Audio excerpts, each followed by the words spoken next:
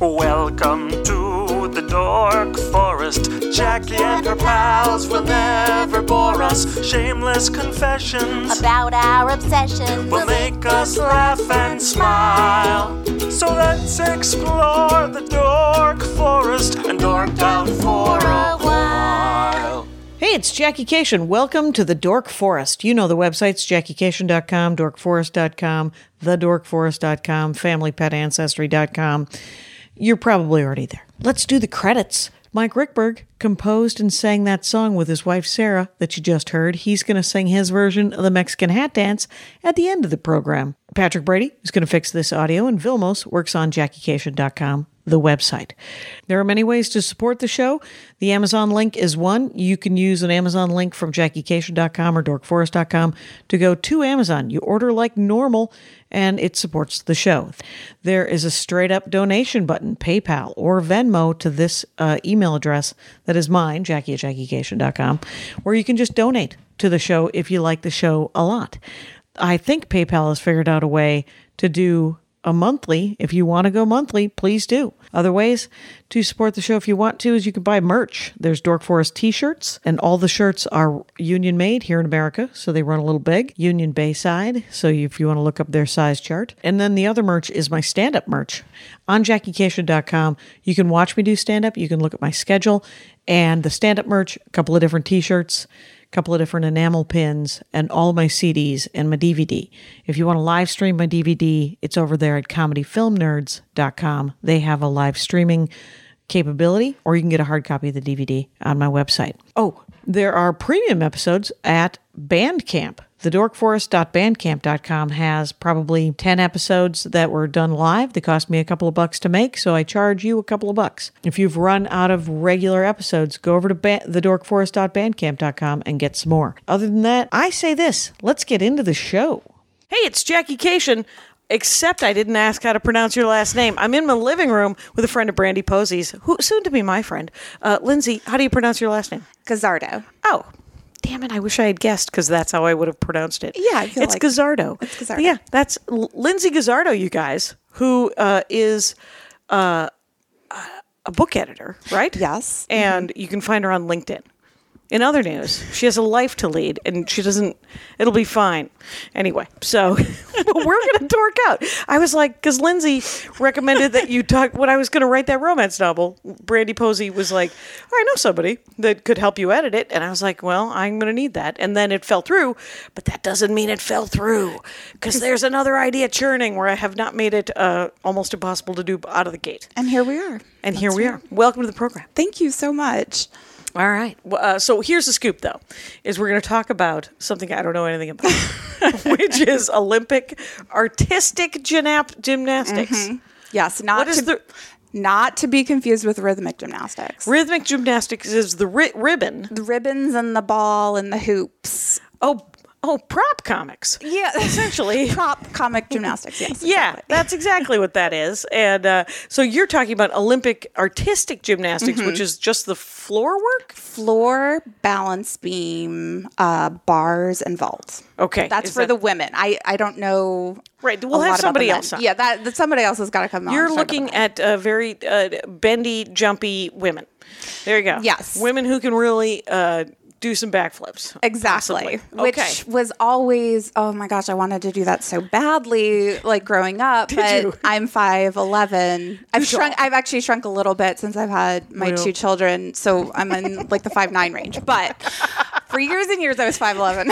Thank God you've corrected me, as I think from 5. She's like, I don't know. I always say 5'4", but I know that I've shrunk, and I've got to be like 5'3", 3.5. And I'm like, 5'4". I'm going to stick with it. I should just stick with it. Yeah, for years and years, I was 5'11". Definitely too tall to do gymnastics. And they would show these gymnasts on TV. There's one, Svetlana Korkina. She's from Russia. Okay. She looks gigantic on TV. She's the tallest gymnast. She towers over everybody. She's 5'5". 5'5". Yes, she's 5'5". Yeah. Wow. Yeah. Okay. So there was no chance that I was going to do it. This is a tiny person sport. Yes, definitely. I think of the men too. I don't think they're super tall either, right? No, they average, I'm going to say about like 5'6"? Yeah, 5'5"? 5'5". Yeah. 5'6" range, yeah. And so this woman is 5'5". Is 5'5". Is she still alive? She's still with us. Okay. Yeah. She is still with us, yes. When is the Olympics? Let's start at the beginning. Okay, let's start at the beginning. The next Summer Olympics is their next year in Tokyo. 2020. Yes. Tokyo. Mm-hmm. All right, good to know. Good to know. But every even year... They separate winter and summer. That's right. Yes. I remember when I was a kid, they used to do them the same year. I know. And it was kind of cool. Because it made it an Olympic year. I know. How amazing is that? And then like every 4 years is like this epic Right, it was a big deal. Yeah, exactly. Right. And it was both summer and winter. And then they split it because I think they thought, I don't know, they were like, maybe it was overwhelming or something. I don't know. But I remember my stepmother loving to be overwhelmed.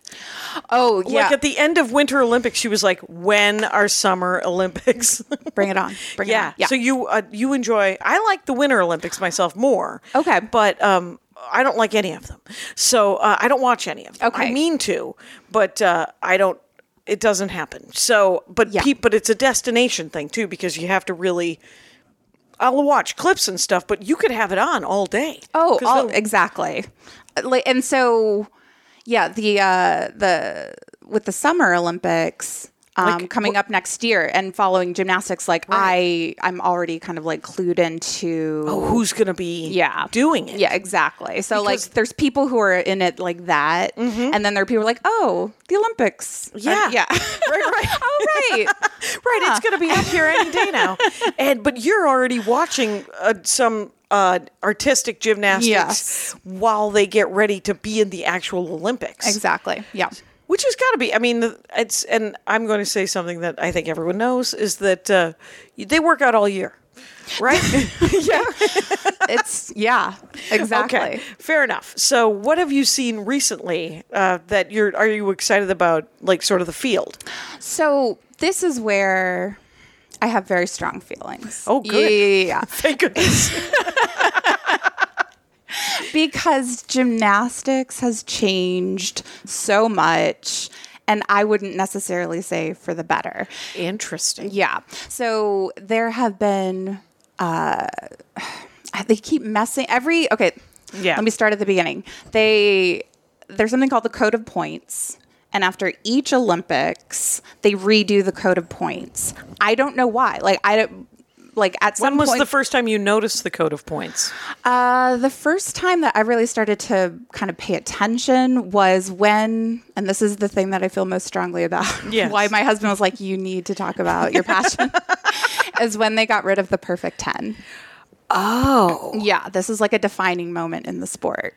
It was the only thing I ever knew about it, because it's clearly the Code of Points is obviously how they grade everybody or how they score everyone. Exactly. And they've always done it, one imagines. They've always done it, and you have to judge people somehow. And it's if you're not following the sport, that's pretty much one of the only things you know about the sport is the perfect 10. Oh, yeah. And they got rid of the perfect 10. And when did they get rid of the perfect 10? In 2005. Oh, wow. So not even like 14 years ago, they were like, was it for some sort of terrible other people aren't getting a perfect 10? I hope not. I mean, the way that they justified it was that I guess there had been some scoring controversies, but that's part of the sport, and that's actually, to me, kind of part of the fun, is that you can then debate, whether what is what. Yeah, exactly. Like, who should have won the gold? Did the right person win the gold? Yeah. And you can still have those debates. But when they got rid of the perfect 10, it was more to kind of account for difficulty. Like, if you don't have a ceiling, then difficulty. Right. If you can,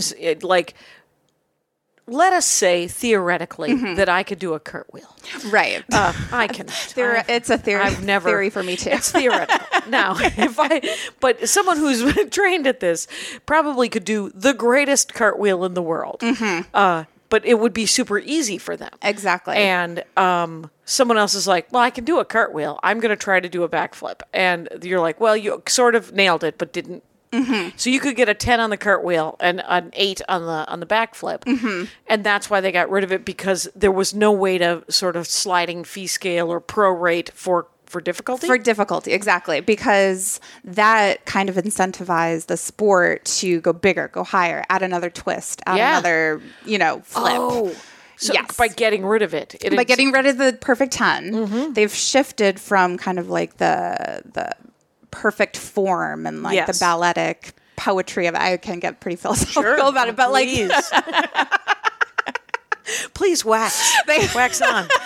They went from the, really striving for perfection and then it shifted toward difficulty. I'm going to add another flip. I'm going to add another twist. I'm going to add and so it really started looking much more like men's gymnastics in terms of the difficulty and the acrobatics. Right. And so it went away from making sure that you have like clean lines and perfect form no longer was as important as having the extra twist. Right. It was a posture versus how high you could jump. Exactly. Okay. Yeah. And so now, before when the perfect 10 was still around, I could watch a routine and I could be like, oh, that was like a 9.87. Okay. I could like deduct. Yeah. Now I have no idea. Like, it's a 15.2, like 15? Oh yeah. And they changed the numbers too. So the women, like, now a good score is like 16.3 on bar. It gets so like convoluted because 14.2 is good on floor, but like a 16 is good on bars. Well, that's weird. And why isn't it just still 1 to 10? I know. Wait, so they just took away, not only took away the perfect 10, they took away the whole idea of the number 10. Oh, yeah, like 1 yeah. through 10. Like, if you got a 10 now, you did a terrible job because you're supposed to be getting in the 16 range. Okay, now. so maybe it's up to 20? Is it a 1 to 20? There's no ceiling. And now there's no ceiling. There's no ceiling because I completely support you in your, what have you done here? What have you done here? Right. It doesn't have to be. Now, what are they judging on? Do you know what the categories are? So yes. In this new scoring system, there's an E score. So this is actually out of 10. If you do want to still find a 10 somewhere in gymnastics, the E score stands for execution. Okay. That's out of 10. Oh, that's your posture. That's your posture. Okay. Yeah. So if you get a good E score, you looked good doing it. Right. But the D score, which is for difficulty, that's where you can like sky's the limit in terms of... And they put them together. And then they combine them. Yeah. So there's an E, but are there just an E and a D? Just an E and a D. Okay. You combine them for your... Complete score. Complete score. Right. But then there's all like bonus points and like connection point. I'm like, I don't... Like... Oh, really? Oh, yeah. And that's where it's just like, if you... So on balance beam, for instance, if you do a flip and then you connect it into a jump immediately, so no pausing, right? Then you get bonus points. You get like a connection bonus. Transitions. Yeah, exactly. Very important in terms of your score. But again, like, you have to like really understand the minutia and get into like the granular elements to really know like... Right. Was that good? You know? Right. So if you're watching artistic gymnastics on a floor mat, yes, where they start at one corner and then they go to another corner, right? And what's the plan there? Do we know what is happening? What are they supposed to be doing? As many. That's called a tumbling pass. Is it? It's called a tumbling pass. Okay. And they used to, like, back in the day. So if we want to talk about the heyday of like artistic gymnastics, what I consider the heyday of like artistic gymnastics, it would be like the 1980s. Okay. Yeah. And you look at those routines and they would normally do about 3 tumbling passes, sometimes 4. Okay. Like, I think they might even do like 5 tumbling passes now. Oh, and it's just super like, busy. It's just like too much. Right. Like, when are you? I want to see the ballet. Right. You know what I mean? Like, right. Do you like the ballet? I love the ballet. Have you ever been to see a ballet? I have. Okay. I have seen, let's see, I saw the Nutcracker. Sure. Yeah. You know, the classic. That's, if you want to go check out a ballet. Yeah. Go for the big one. Yeah. You know? And then I did see in New York, I forget the actual name of it. All I remember is that I went and then I saw this like crowd gathering and then SJP and Matthew Broderick stepped out of the like the car. Like their vehicle, their driver. Yes. I was like, to also see the ballet? To also see the ballet. I was like, oh my, like I am now at the ballet. That is really cool. And I don't remember what I saw. Like, I just remember that I saw them. You saw them. And then did you see some tippy toe dancing, though? Yeah, on point. Yeah. So in the 80s, they would only do 3 or 4.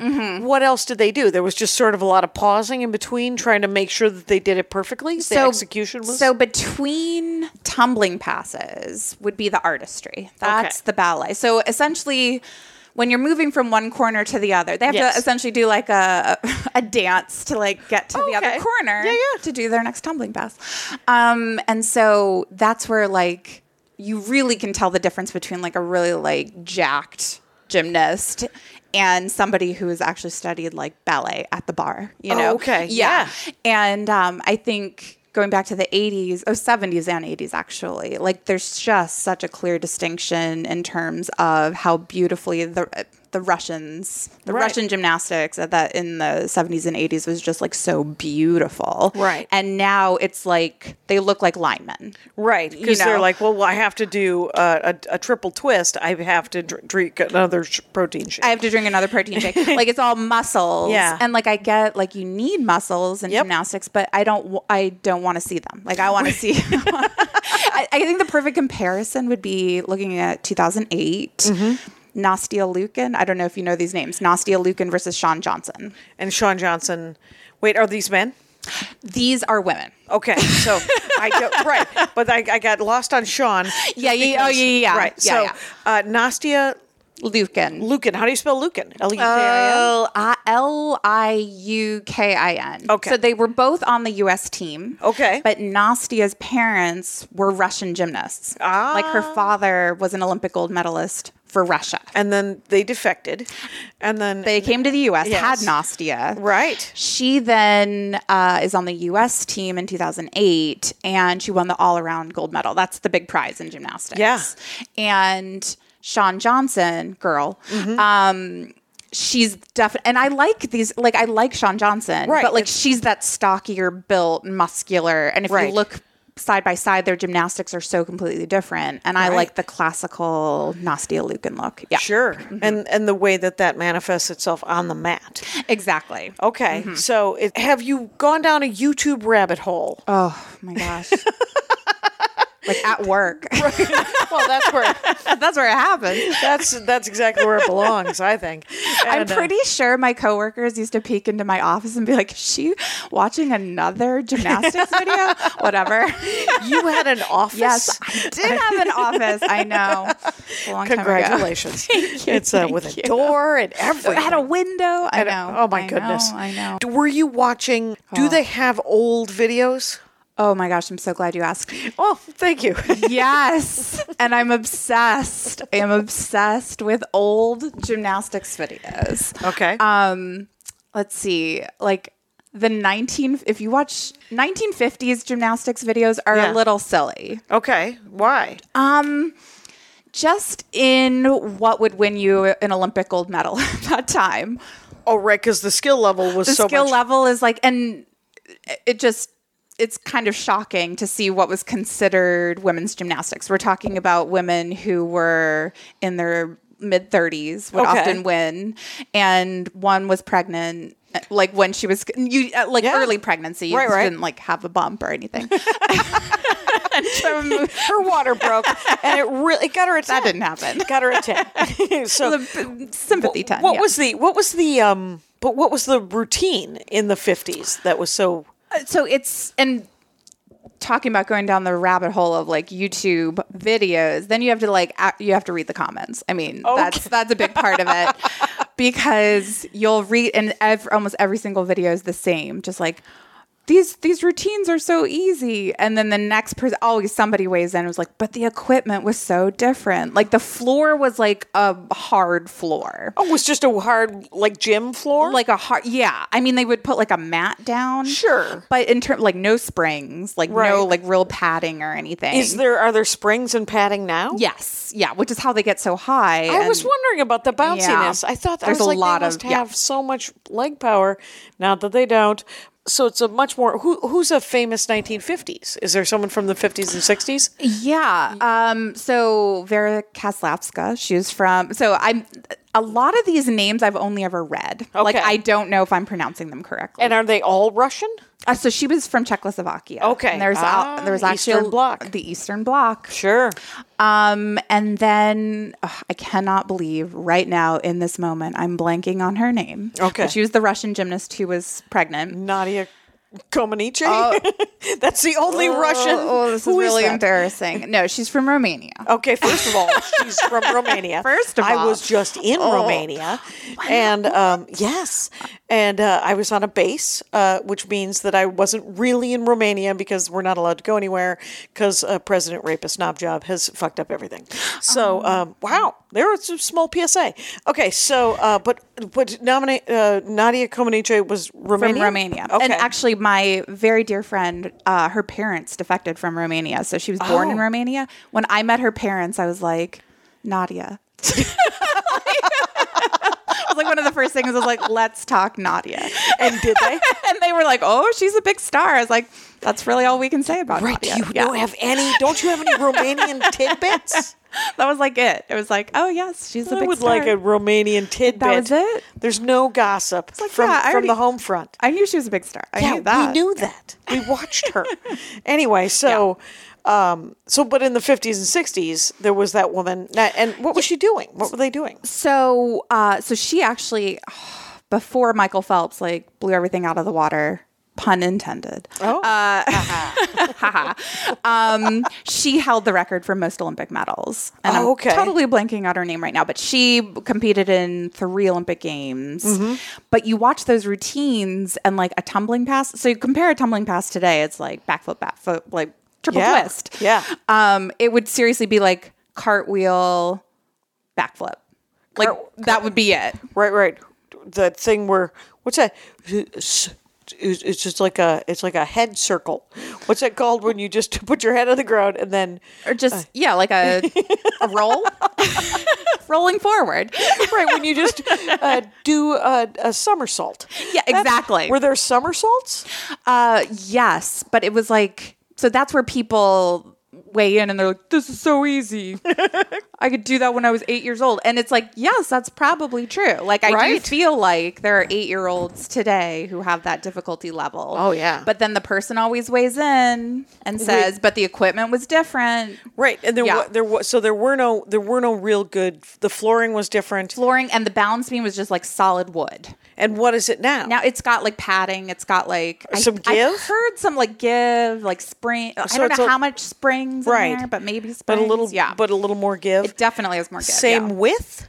Same width. Yes. Okay. Mm-hmm. Because that was one of the big things about the balance beam. Because I took some gymnastics. Mm-hmm. I was not. It was not a thing. And and then there's the horse, right? Then there's the vault. The vault. Mm-hmm. Yes. Which I always think of as the horse. It is a vault. And so it has the 2 handles on it.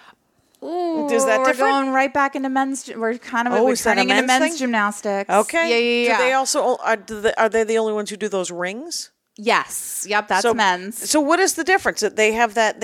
Men have 6 events. Okay. And the women have 4. Okay, tell me what the 4 events are. So in women's gymnastics, it's the floor, the balance beam, the bars, and the vault. That's where they're running really fast, and then they hit the springboard. Oh, like Carrie Strug. And then you vault over. Okay, and that's why it's called a vault. Yes. So you sort of tap it, and it sends you further up into the sky? Exactly. Okay, and is the bar, is that those 2 bars that aren't parallel? Asymmetrical. Yep. Parallel, but not... whatever. Exactly. Okay. And in men's gymnastics, they have the pommel horse. That's with the handles. That's what I'm thinking of. Yes. Okay. They have the rings. Mm-hmm. They have parallel bars just next to each other. They don't have the not parallel? And they have a single high bar. Ah. Mm-hmm. Yeah. And then the floor. Yeah. Mm-hmm. And I forget and a vault as well. Yeah. Oh, they also have a vault. They also have a vault. Yeah. Well, because we can't have something. He's like, give me that too. No, I don't want to do that too. I don't know. But that's fascinating. Okay, so there's... So those are has it always been those 4 for women's gymnastics? Yes. Okay. Mm-hmm. And artistic gymnastics versus rhythmic gymnastics speaks directly to the floor, correctly? Or is there artistic gymnastic that's on those other three? So, or rhythmic gymnastics? Rhythmic gymnastics is only on the floor, but that's where they add the props. Right. Mm-hmm. And artistic gymnastics, is that both the floor and the other three? So the other three. It's a total of 4 events. Women's artistic gymnastics. Yes. And they call it, they don't just call it gymnastics, it's called artistic gymnastics. It's called artistic gymnastics. So they call the men's artistic gymnastics? Maybe. All right. It's I don't know, understand what's arty about it if you're doing the vault. Are you painting something in the sky? What's happening? You're just like, just going to do a quick watercolor. So that was always kind of like there's the 2 like power disciplines are like floor and vault. Okay. That's where you're just like running as hard as you can and just like huge, flips in the air, and more of like the poetry, the ballet, the artistry. A lot of that comes in balance beam and bars. Oh, okay. Yeah. So. And what do you love about the balance beams? Like I would say balance beam is my favorite. Is it? Yeah. Okay. Yeah. Just because of... It's skinny. It's very skinny. I don't know little. that's why I was like, oh my gosh, that's why I love it. I think it was how pretty. I really like. If I'm really like, why do I love it so much? It's just how pretty it always looked. How everybody, beautiful how graceful and how amazing. How graceful and that's where the fan in me has mourned, because now you look at gymnastics today and that's where it's there and. Kind of bring it full circle back to the code of points. Yeah. The code of points, as it changes after every Olympic cycle, they've added so many required elements. Yeah. That every routine looks exactly the same, because you have to get in your full turn. You have to get in you have to like do lower beam work. You have to do, and so everything starts looking exactly the same. And so then they try to like correct for that in the next code of points, which was what girls were doing is they would pause trick. Then they would pause set up. They would pause and they're setting up, and then they do a trick. Well, now they're trying to get rid of those pauses. And now they're giving those bonus points for transitions? It's just like, why can't you just let it be? Right. Just like let it be. Like we were all having it was all beautiful and fun. We were all having a great time. And you are trying to somehow industrialize the scoring. Yes. And now it's just like automatons and just like get up there and just like, Yeah. Every routine looks so structured and exactly the same. And so going back to those heydays, like where you just had so much more freedom to create your own routine and do a lot more dance, and it just so beautiful looking. And now I watch it as a fan, but just like not in the same spirit. Right. You're just like now you're actually because you're being trained to look for those things too. Right. And you're like, oh, okay, that was really cool. You really stuck that. You did that right. But is that a 15.1? I don't know. Like, what was that? Who has gotten 10s back pre-20? Okay, so the perfect 10. So a little like side note on the perfect 10 is that my husband and I were visiting our friends who live in Vancouver. Mm-hmm. Vancouver hosted the Winter Olympics in 2010. Okay. And so they still kind of had like Olympic, they had this Olympic like statue structure thing that we were walking by, like these spears. And so I'm walking with my friend Jen, and then the 2 guys are behind us. And our friend says to my husband, what's something that gets Lindsay like kind of riled up? And apparently, according to my husband, without batting an eye, he goes, the perfect 10. Yeah. And so he's like, okay. So we're walking, and just out of the blue, our friend goes, you know what? I'm really glad that they got rid of the perfect 10. And like the friend with him? Yeah. The other guy. The other guy. The hilarity of menfolk is what we are seeing. And I love them. They're adorable. But that is so funny. But also, like, why wouldn't I have questioned why somebody would just say that? Like, did you not hear him? I did not hear that conversation. Right. This all I found this out later. Mm-hmm. But when he just like says this out of the blue, I turned on him so fast. That is so funny. It was just like, here's some gasoline and a match. But it's also like, and then later, apparently, our friend told my husband, he was like, you know your wife. Like that. That gets her really riled up. What a terrible episode of the Newlywed Game. Oh, that's so funny. So who has gotten it though? Who are famous people that have gotten it? So the very first one was Nadia. Oh, really? Yes. Very first Perfect 10. What year was that? 1976. Okay. Montreal. Okay, Montreal. Mm-hmm. Aw. Yep. She got a perfect 10 on all 4 of those. So gymnastics has changed so much, and one of the things that kind of like the purists mourn is that there's no longer something called the compulsories. You watch these old videos on YouTube. I love the compulsories. The compulsories are every single athlete, every single gymnast has to compete the exact same routine. Well, they sort of took it and made it into the main thing then. That's kind of what they did. That's what they ended up doing. And it's like, well, if you're going to do that, why don't you just bring compulsories back? Yeah, because right. Create the routine. And the idea was that it was a simpler routine that showed that you had the fundamentals. Right. You had sound fundamentals. Yeah. And that's where you really saw the precision. Yeah. Yeah. And so, but they were meant to be simpler. Yeah. And that's where you got these people coming in. They're like, these routines are so easy, and then somebody always is like, these are the compulsory routine. Like every time, every time, every compulsory routine. Reading the YouTube, your Dorkdom might be reading YouTube comments. Oh my gosh! Like, and then it was like to the point of like, I really like this this person. I'm gonna click on there, see what else they've commented on. Could you imagine following people because of their good? This is an interesting comment. I commented Ice-T yesterday on Twitter. Yeah. Tweeted something. It was a GIF of himself or a GIF of himself. Yeah. Sitting on a boat in the wind, just kind of blowing his hair and his ball cap. And it was just a GIF, right? And he looked really good. He looked very nice.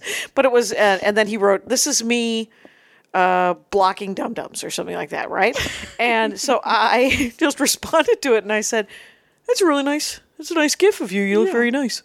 And I got several comments of, "That might be the nicest thing anyone's ever said on the internet." Right. And I was like, well, no, it's just I don't know Ice-T. Yeah. How funny. They thought that was their in to Ice-T. Right. That. Well, and he liked it as well. And I was like, well, that's kind of neat too. That's very cool. Right. Yes. I was like, oh, Ice-T doesn't know me still, but he liked the thing I said. Oh, yeah. Yeah. So, so did Nadia Comaneci make... So that's how all of the initial kind of Olympic competition would start, is you would do the compulsories first. Right. And would just get warmed up. Just getting warmed up, getting out there, and that's where she scored her first perfect 10, was in a compulsory routine. Wow. Yeah. And so her form was so dead on. Exactly. And you go back and you watch it, and it is just, it is to this day amazing. And another reason why more in our current code of points is Nadia was 14 years old when she was in Montreal, and they have changed things so much that you now have to turn 16 the year of the Olympics. So there would today be no Nadia. Right. There would be no Dominique Moceanu, who was another 14-year-old. There would be no Shannon Miller. There would be, And what year did those guys do it? So, let's see. Shannon Miller was 15 in 1992. Okay. So she won 5 medals at the 1992 Olympics. And she, under today's code, would not have been able to compete. Can you not compete at all unless you're 16 in any of the... You can compete in like the junior leagues. Olympics. Well, but not the Olympics, which is just like, why not? Well, wasn't there a documentary about the starving of children and the overworking of the peoples? Yeah, there's been a couple of those documentaries. There's just a couple. There's only a couple of kids. Don't worry about it. A couple of kids, and they're just doing cartwheels. They're having the time of their lives, Jackie. Anyway, thank you for summarizing my points. Yes. All right. And so who was the third one? The one, there was Nadia. And then Dominique Moceanu. And what year was she? So she was 1996 in Atlanta. So that was kind of when I first started loving gymnastics was the lead up to the 1996 Olympics. Okay. And she was everywhere, Dominique Moceanu. Okay. And under the current code would not have made that team. Quick question, digressing, where are any of these people today? Do we know? Are they teaching? Are they... Let's see. do they own a franchise of Dairy Queens? What is it? What are they up to? Are they eating well? Well, I know one gymnast from the 2000 Olympic team. She was in like Cirque du Soleil. Okay. Yeah. So I think those fancy ice skaters from the Olympics end up in everything on ice. Yes. That's a big part of it too. After the Olympics, you tour with I did see the 1996 tour. Oh, did you? Yeah. Oh, yeah. But there was a little bit of drama there because there were competing tours. Oh. Yeah, because in 1996, so Carrie Strug, do you know that vault? I know that name. Okay. So in 1996, she did the vault that like secured the gold medal for the team and like essentially like broke her ankle doing it. Ooh.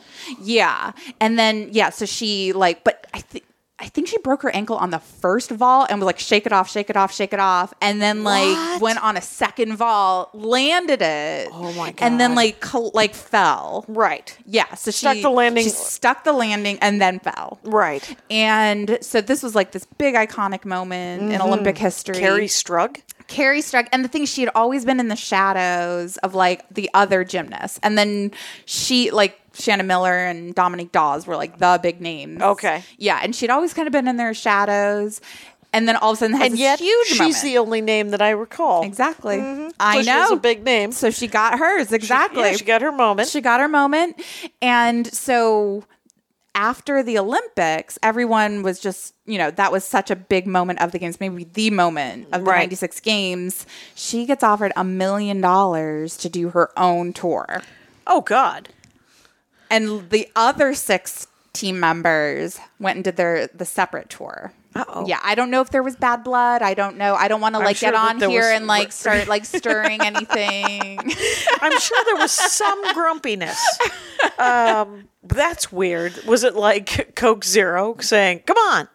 And I wonder who created this discord for no other reason. But and I mean, if you could have just if you're in Carrie Strug's situation, I think you kind of take the $1 million. You got to take the $1 million when it is offered. I think you take it. It's not the worst thing that you've ever done in your life. So you can just do that. That's okay. So which tour did I go to? I went to Carrie Strug's. Oh, you went to Carrie Strug's tour. Yeah, okay. And Nadia was on that tour. Oh, wow. So I saw Nadia, and she married... and Nadia was from 76. She was 14. Right. So she's 34. She's 34. During this tour, yeah. And still bendy? Still able to do jumping around? Very bendy. She married an American gold medalist, Bart Connor. Oh. He was on the tour. Yeah. Was he a gymnast as well? Yeah. He won 2 gold medals at the 1984 Olympics. Oh, okay. Yeah. Which there's an asterisk there as well. Yeah, that is weird. Because the Russians didn't compete in the 1984 Olympics. There you go. Oh, nice. Yeah. I remember that. Yes. Yes. I was alive. I was alive for all of this. And yet, paying attention? Nope. But now I can go back in time. It was like happening in the background. Very much so. Yeah, I know. And in 84, I had just started doing stand-up comedy and literally was so excited about stand-up comedy. Cared about nothing.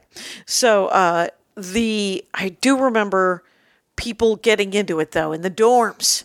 I lived in a women's co-op, which was like a dorm at the University of Wisconsin. And there was one TV, and because it was 1984. And it had cable. And boy, did we watch it. And it was on all the time. But that's what, so much like part of the Olympics. Were you guys watching the Olympics on there? Or okay, because that's what I love so much about the Olympics is kind of like bringing everybody together in this moment. That's what's so special about it. It's a party thing. It's like you should watch them as a group. Like yes, like whenever the X Games are on and I'm watching them by myself, I'm always like, we should have like 4 other people here to make comments about that kid's haircut. I just need the commentary exactly. It's much. I'm there for the commentary. Yes, you really are. Yeah. Maybe that's it. You're like, oh, we're all watching this together. Me and these YouTube people. That's kind of awesome. By the way, I am talking with Lindsay Gazzardo. And just so you know, and you just got to find her on LinkedIn. You got to find me. Just let it go. Don't worry about it. Got to get my LinkedIn number. Exactly. She's got kids to raise and things to edit. And she's got a life to lead. So what's it looking like upcoming? So going into next year, they're switching it up again. Are they? Yeah, because, and I don't know why. I think this is like the root of my anger. Like, why are you switching it up into something unrecognizable? Like, this is the time when people pay. Maybe they'll fix it. Will they? They keep making it worse. So It's like the big draw during the Summer Olympics. Why are you making it so that there's less and less of it? And by that, I mean, they used to have 7 people would make up a team. Okay. Next, and then for a couple Olympics, there were 6 people who made up a team. This last Olympics in 2016, there were 5. Okay. 4 next year. Oh, wow. Why? Wow. Why? It's very confusing to me because you look at the soccer teams and you look at the big, like the basketball team, and they'll have like a gigantic podium. Right. Everybody's up there, like 20 plus people. Yeah. And like, why can you only muster 4 people on a team for the Olympics' most popular sport? I don't understand. That is weird. I wonder if they're trying to create famous people. Yeah. Like if there's just 4 people, you'll remember their names more, maybe. Well, and then it gets even like more confusing because it used to be, okay, so here's our team that we're sending to the Olympics. Right. And of this team, they're going to be competing for the medals in the individual disciplines. Okay. Because there's 6 total medals that you can win in gymnastics. The 4 disciplines. Yep. The all around. Okay. And the team event.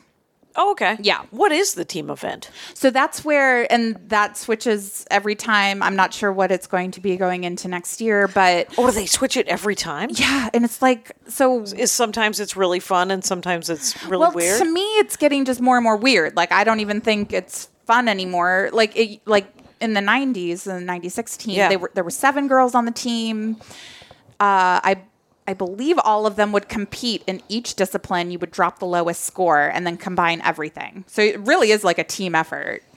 Oh, okay. So, but then I think in this last Olympics, it was only 3 competed on each event and all the scores counted. So you could conceivably send somebody. Wait, so they're not doing something as a team? No. I want them to do synchronized swimming. They don't do that. They as a team. They used to do stuff like that. I want to see a chorus line that doesn't happen. Of gymnastics. No. Why would you want to see a chorus line of awesome gymnastics? So that actually is something they used to do. They used to kind of like prance next to like the judges in a line. But they don't do, you're right, they do not do that anymore, like as a synchronized thing. No. I'm not saying it wouldn't have looked a little pandery, but are the judges men or women? Or are they both? I think they're both. Yeah. And, there's been a lot of scoring controversies throughout the years, which I find kind of fun. What are they? Well, so...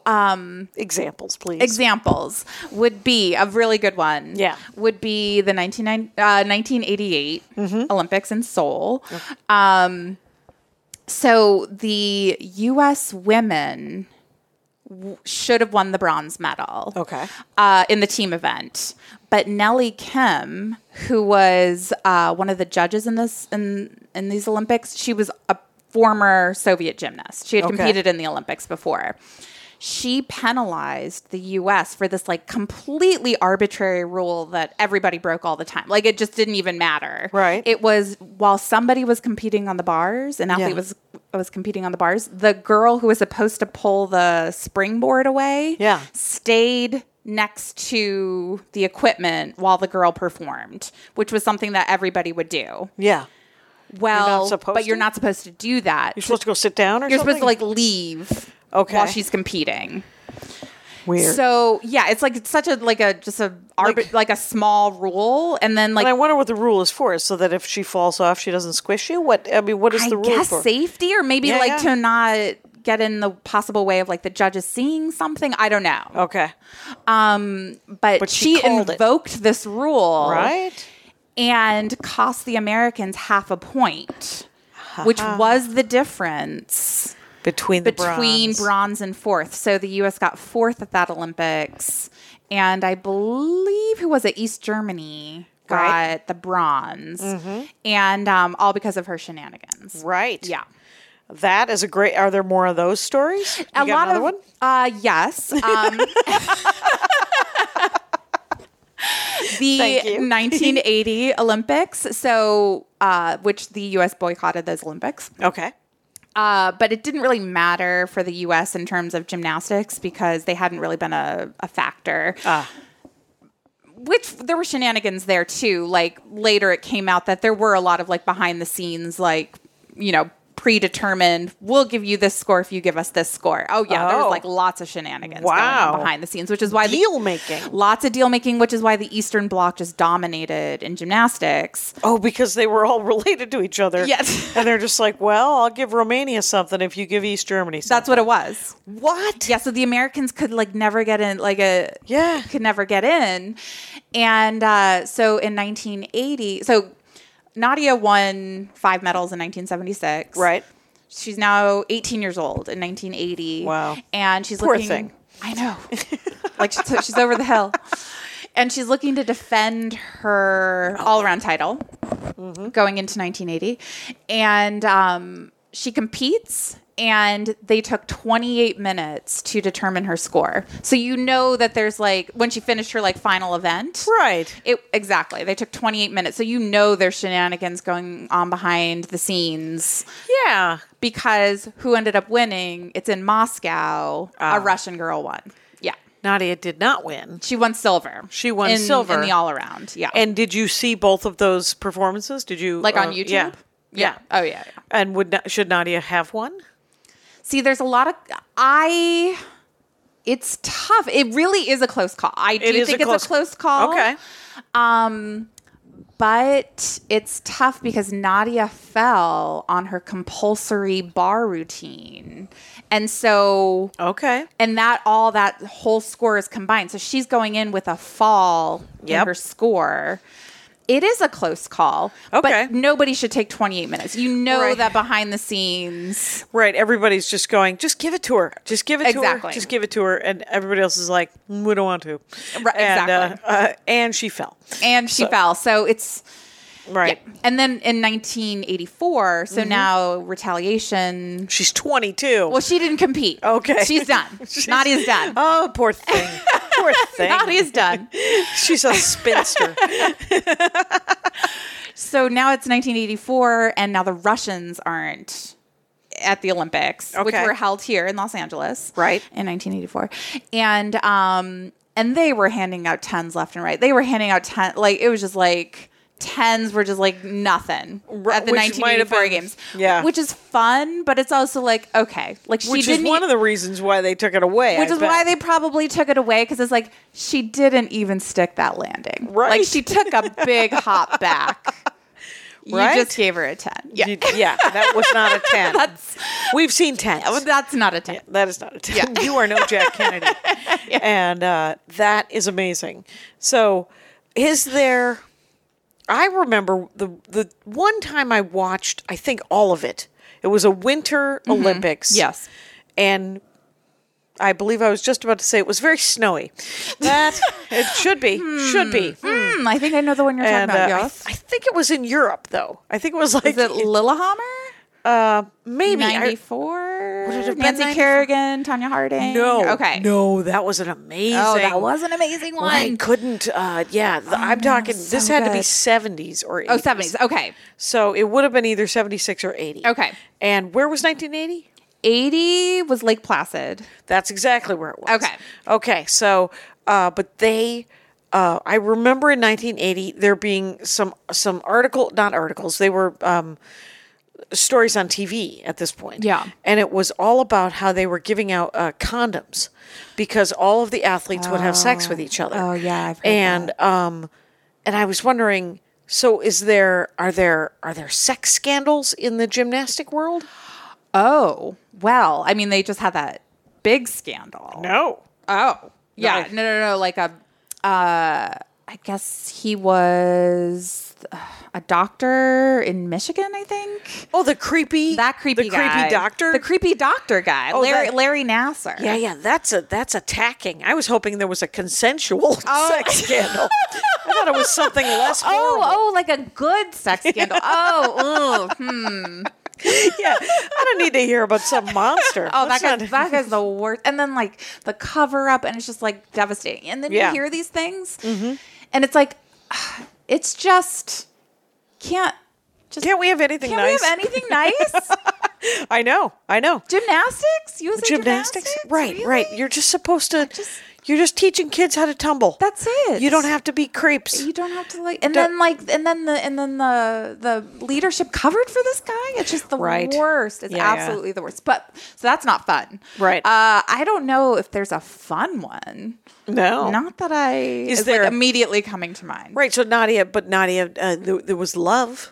Well, yeah. Okay. Well, I guess it's more of like a meet cute. Yeah. Is that she met Bart Connor for the first time when she was 14, and they both won the American Cup that year. Okay. He won the men's American Cup. She won the women's American Cup at Madison Square Garden, and there's like all these cute pictures. And is that the name of one of the sort of the lead ups to the Olympics? Yes, like one of the premier competitions. Yeah. And it was the first American Cup ever. Oh wow! Yeah, and they won, and then they got married in 1996. So that's 20 years later. But they had like met in 76. They met in 76. They met in 76. And when did they get married? In 1996. In 96. Because she had to go back to Romania, and there was like this whole thing in 1989, like right before the revolution. Mm-hmm. Yeah.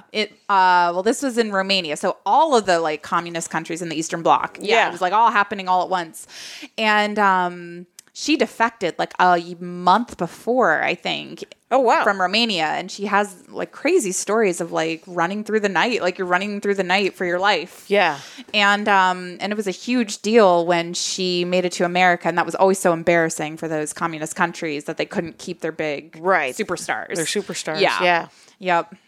So she was in Romania until 1989. Okay. I'm not sure at what point they they might have run into each other at like other World Cups or other competitions. Those from the communist countries they could not communicate with anybody like outside of their own team. Right. Yeah. So in 89 she came to the United States. Mm-hmm. Yes. And then in 96, so 7 years later.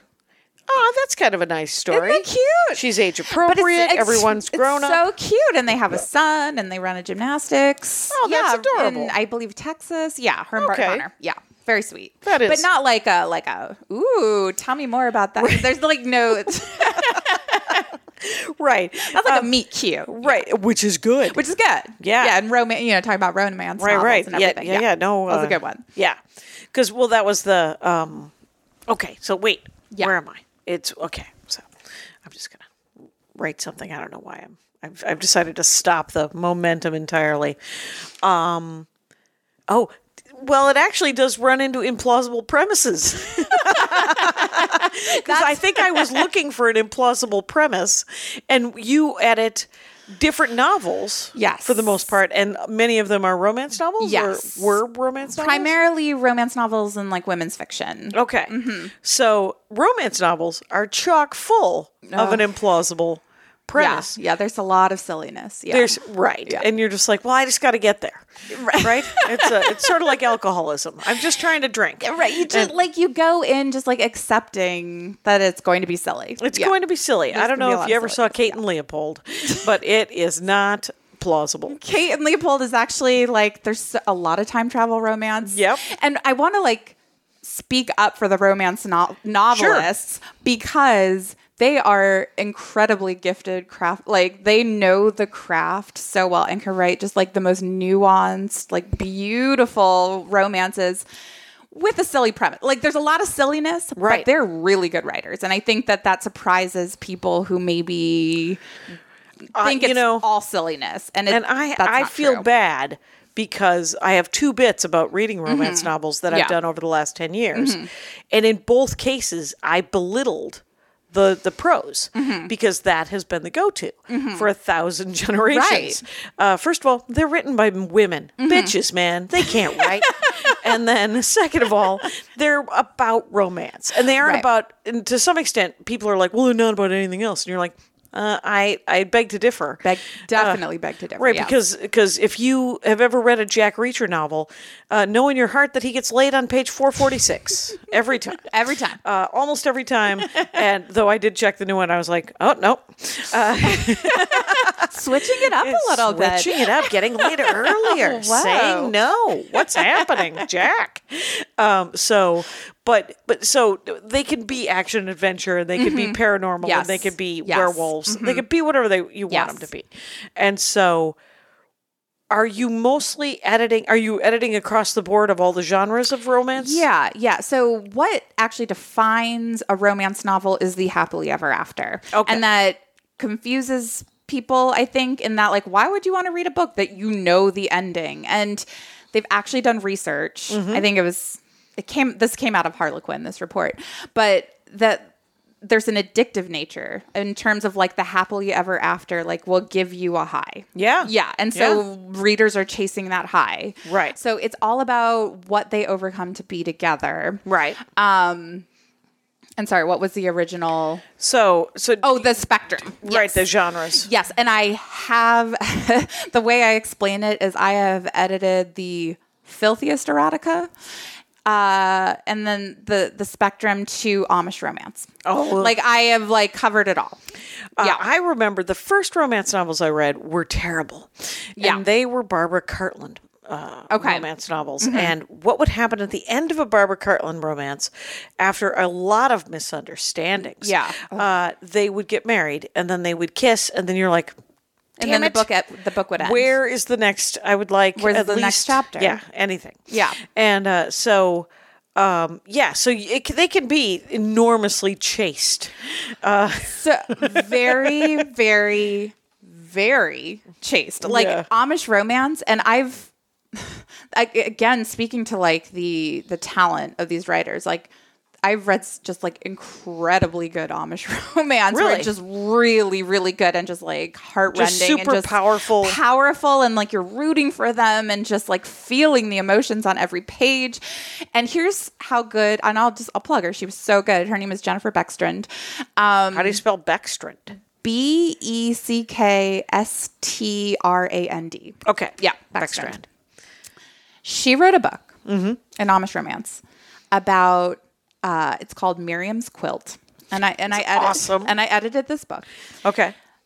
There was a scene at the end where a quilt is sold, and it was like reading a thriller. Like I could not like turn the pages, or I guess I was on my computer, like scroll fast enough when this quilt was sold. I was like, how did she do that? Just like the craft it takes to like make that such a meaningful, powerful moment. Yeah. So compelling. I was like, oh my gosh, the quilt is sold. Like it was like right. But if you were to say it out loud, as you just did, everyone would be like, what the hell just happened? What are you talking about? A quilt is sold. Like that's how good her Amish romance is. Yeah. And that's the interesting thing is because, you know, when you look at like the Oprah Book Club books. Yeah. Those books are usually sad sack books. They're slice of life. Yeah. Often implausible as well.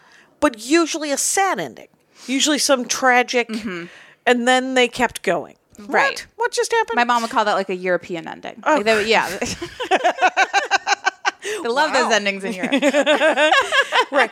Well, and if you look at like the Girl with the Dragon Tattoo series, where you're like, crying out loud, I would not have read this series. Right. But then you read all of them in one night because you're like, she better live. Right. And, right. But the craftsmanship that goes into some of the romance novels, like the ones that I keep. Right. I'll do a reread. Keeper shelf. That's like a whole thing in romance. That's going on my keeper shelf. Yes. Oh, there you go. A lot of them say that. Yeah. And so I have a thing that they say. A keeper shelf. A keeper shelf. You have a thing that they say? I collect a thing. I don't collect a lot of things. Andy does most of the collecting. Yeah.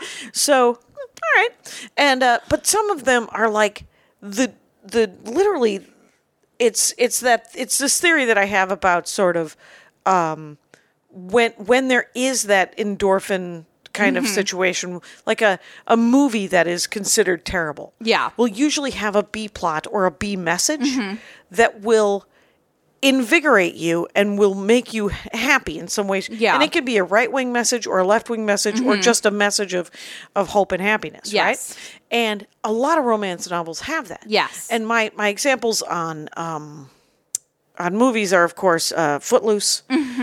Censorship is bad. Gotcha. Yes. Right. Dirty Dancing, Keep Abortion Legal. Blue Crush, weirdly enough, true happiness is found through corporate sponsorship. And weird. Very weird. Yes. And I don't know that I caught that the first time. but, yeah, it turns out. And then I was just thinking about Flashdance, and the B plot on Flashdance. Yeah. She's a welder. Yeah. It's equal pay. Because she is a welder who cannot afford, so she strips on the side. We're just very far And you're ahead like, of its time. welding should pay enough to live. You shouldn't have to strip for money because that you're a welder. should be the job. That's the job. That's You're a the job. welder. Yeah. Weird. Anyway, so, but with romance. So, what are the most implausible premises? Oh, well, right now, and I've actually my mom reads romance novels. Okay. And so I'll send her ones that I think are just like, I just can't even handle the premise.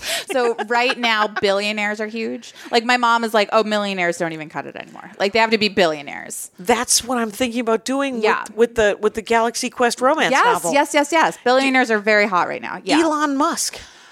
I like it. Yes. Because Elon Musk is such a flawed person and a billionaire. And a billion. Yeah. And But what would make this hook even greater and kind of like speak to the market right now is a hidden baby. Or like a secret baby. Sure. Or like he doesn't know he has a baby. Oh, okay. Like one of those kind of things. But what gets crazier, I was like, oh, secret babies are that's a very popular romance trope. But you always have to one-up it in romance, just like how millionaires are no longer the end thing. It's got to be billionaires. So then it was twins. Oh, God. I am not kidding. I have seen the romance novel, The Billionaire's Secret Triplets. It's like, how are triplets even? No. No. No. Wow. You can't hide those. Why? You can't hide triplets. Do you know how you know would be the really hard one is if you had two different babies. Both of them are the billionaires, but they're not twins at all. Like he didn't notice that he already had a child. That he already had a child with you, and you're like, I need another one. and you go back. I like that twist. He's like, you mean to tell me this kid was mine the whole time? The whole time. I've been bringing like just ice cream to this kid, and that one's mine. And it's like, yeah, and I got another one coming. And so do they end up getting with the billionaire because they've had his baby? Yes. Okay. Yeah. It's not like some separate. It's a lot of the time in this trope, it was like a fling or like a one night stand, and then they've lost touch with each other somehow. I know how. I don't know if you've ever had a one night stand, but it's almost immediately the how. That's the how. That is the how. You don't know each other. You don't know each other at all. You met for 35 minutes, and I gotta go. And now you have triplets. Right, and 11 of those minutes were the actual act. Anyway, so that's hilarious. I sent that one to my mom. I was like, triplets? Triplets. No. Secret triplets. No. Oh my God, that's the best. There's that, and the other one where I was like, this isn't even sexy. Shapeshifters are very, very popular as well. And that sounds sexy. I'm not gonna lie to you. Yeah, exactly. You could put that to work. But like, you want like a sexy shapeshifter, like you want like a jaguar, like like a. Oh, you just can't make yourself look very fit. Well, the one that it's just kind of like, ooh, it's called Bear Meets Girl. Uh-oh. And he shapeshifts into a bear, and I was like, well, that's just like That's just having sex with a bear. Right. Where it's like, and it also bears are just like, they kind of like lumber and like, they're just like, there's no strength. They just kind of are blobs. They're blobby. Bears are blobby. I'm giving a bear a 10. I don't know if you know this, because bears can be very graceful. And no, I know what you're saying. Yeah. Bestiality is what it turns into in the kind of quickly in these stories. I mean, there's that. It's a weird like. I mean, the love scenes only happen when, as far as I know, when they're human. Okay. And then he turns into a bear. And then he turns into a bear. It's sort of like The Hobbit. It's about that guy who turns into a bear. But so he's a person. Yeah. And so they fall in love, but he's also a bear. Yes. Okay. Yeah. So that's sort of like that sort of sexual furry kind of thing where you're like, I just want to hang out with a bear. People want to swim with dolphins. There's things are happening. Yeah. People want to pet a manta ray. I was like, how would you feel if a hand came out of the sky to pat you on the head? Leave them alone. Anyway, but it's between them and their God. I don't know. We are over an hour. Okay. I should have started this earlier, but I thought implausible because I wanted there to be a love story of. Is there an Olympic love story besides the Nadia Comaneci that you love? Or is that the one? I'd have to think on it. Oh, no worries. Okay. Well, we'll save it for later. We'll save it for later because definitely this other dorkdom, we should do it again. Okay. You are great. Lindsay Gazzardo, that has been lovely meeting you. Yeah. And we will talk again. Rangers, you know the rules out there. Take care of each other. My hat, my hat, my hat. They're dancing around my hat. My hat, my hat, my hat. Well, what do you think of that? If it looks like a Mexican hat dance and it sounds like a Mexican hat dance, it's most likely a Mexican hat dance. So take off your hat and let's dance. Yay! Oh, my God. Why don't we just call that as the end of the show?